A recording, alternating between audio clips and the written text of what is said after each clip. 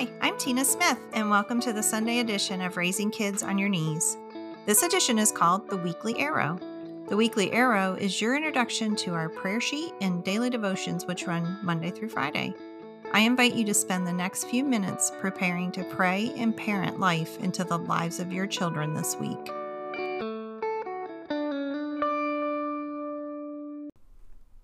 This week's edition of the Weekly Arrow is being sponsored by the Raising Kids on Your Knees Prayer Tribe, where prayer warriors all over the world are praying for the next generations. You can subscribe for free at raisingkidsonyourknees.org. Thank you for being here with me this week. I'm so happy to meet you here in this space. Last week, we spent time praying for the salvation of our kids. It's so important. They're the only thing we can take with us to heaven, and salvation is the key.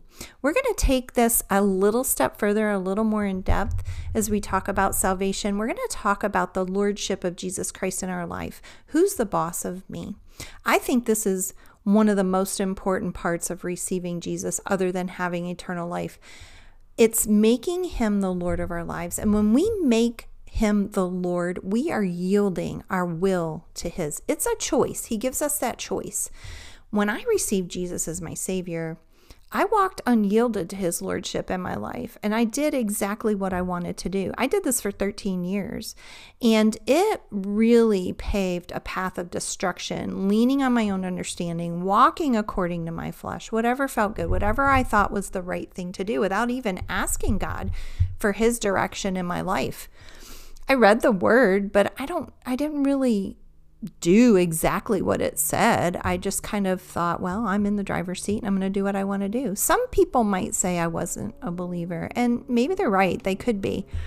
But here's what I know. I know that when I invited Jesus into my heart, something inside of me came alive, and that I believe I became spiritually alive at that moment. I believe that others do the same thing. It happens to most of us. We invite Jesus in to be our Savior, but then we live lives completely unyielded to his authority in our lives.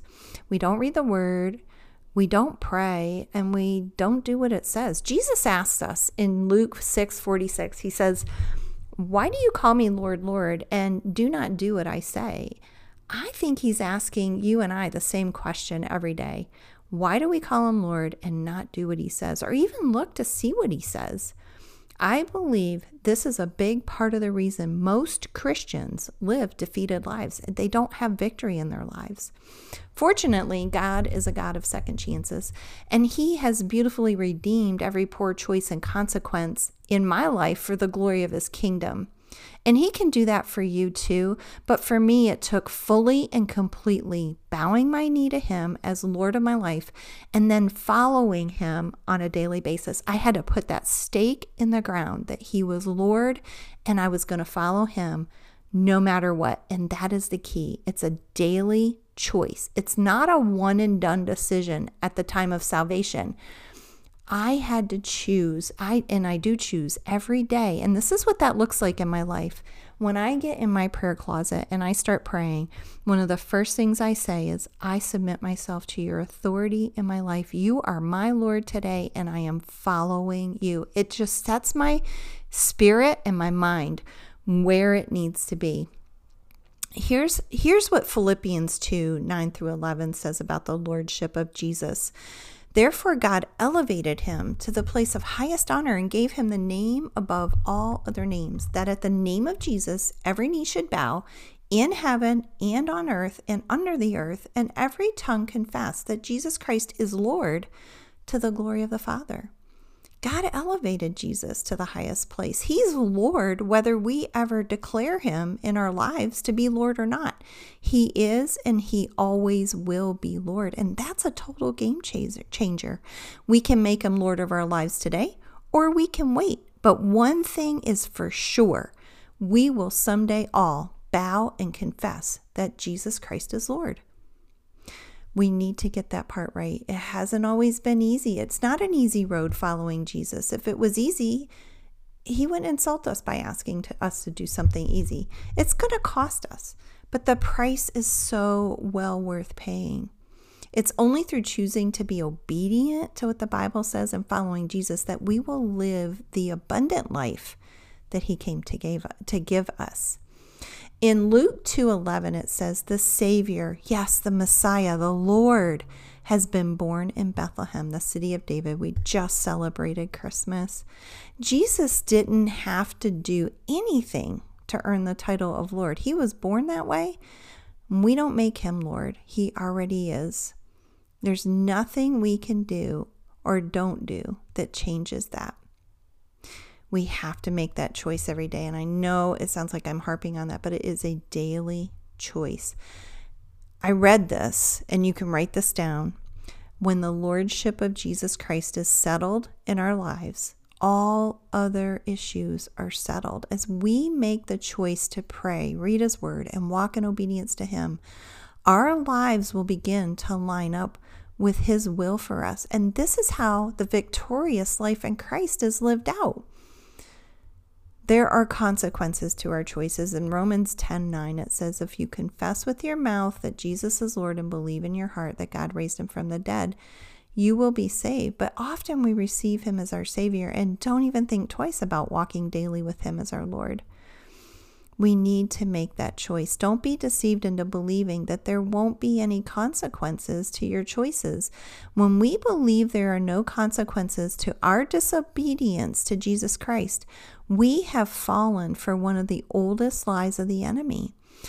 Maybe your consequences won't be as devastating as they were in my life, but there will be consequences. And when we sow seeds of disobedience in our lives, those seeds will grow and reap a harvest of destruction. We don't reap, though, in the same season that we sow, and that's where I was deceived. In Romans 10:14, it says, Christ died and rose again for this very purpose, to be Lord of both the living and the dead. Death is a scary thing, whether it's us or those we love. It's the unknown. But knowing that Jesus Christ is the Lord of the living and the dead is what makes all the difference for the person who knows Jesus as Lord. And the longer we walk with Jesus as our Lord and walk in obedience to him, the more hope we have as we get older. Lordship is going to require of us trust and hope in the one we follow daily. Let's face it, my friends who are the ones I know most intimately are the ones I trust the most. And it's the same with Jesus. Making an effort every day to seek him and his ways and his direction for our life is where we will find hope and peace. Seeking him in the good times, and this is a key. When we seek him in the good times, that's what's going to get us through the hard times. We kind of get that backwards. The hard times come, and that's when we fall on our knees and we get back in our Bibles. But the opposite is true. We need to be seeking him, reading his word, and praying during the good times, because those hard times are going to come. They're guaranteed. But that's when we get to walk out everything that we've learned, and it gives us a solid foundation to stand on.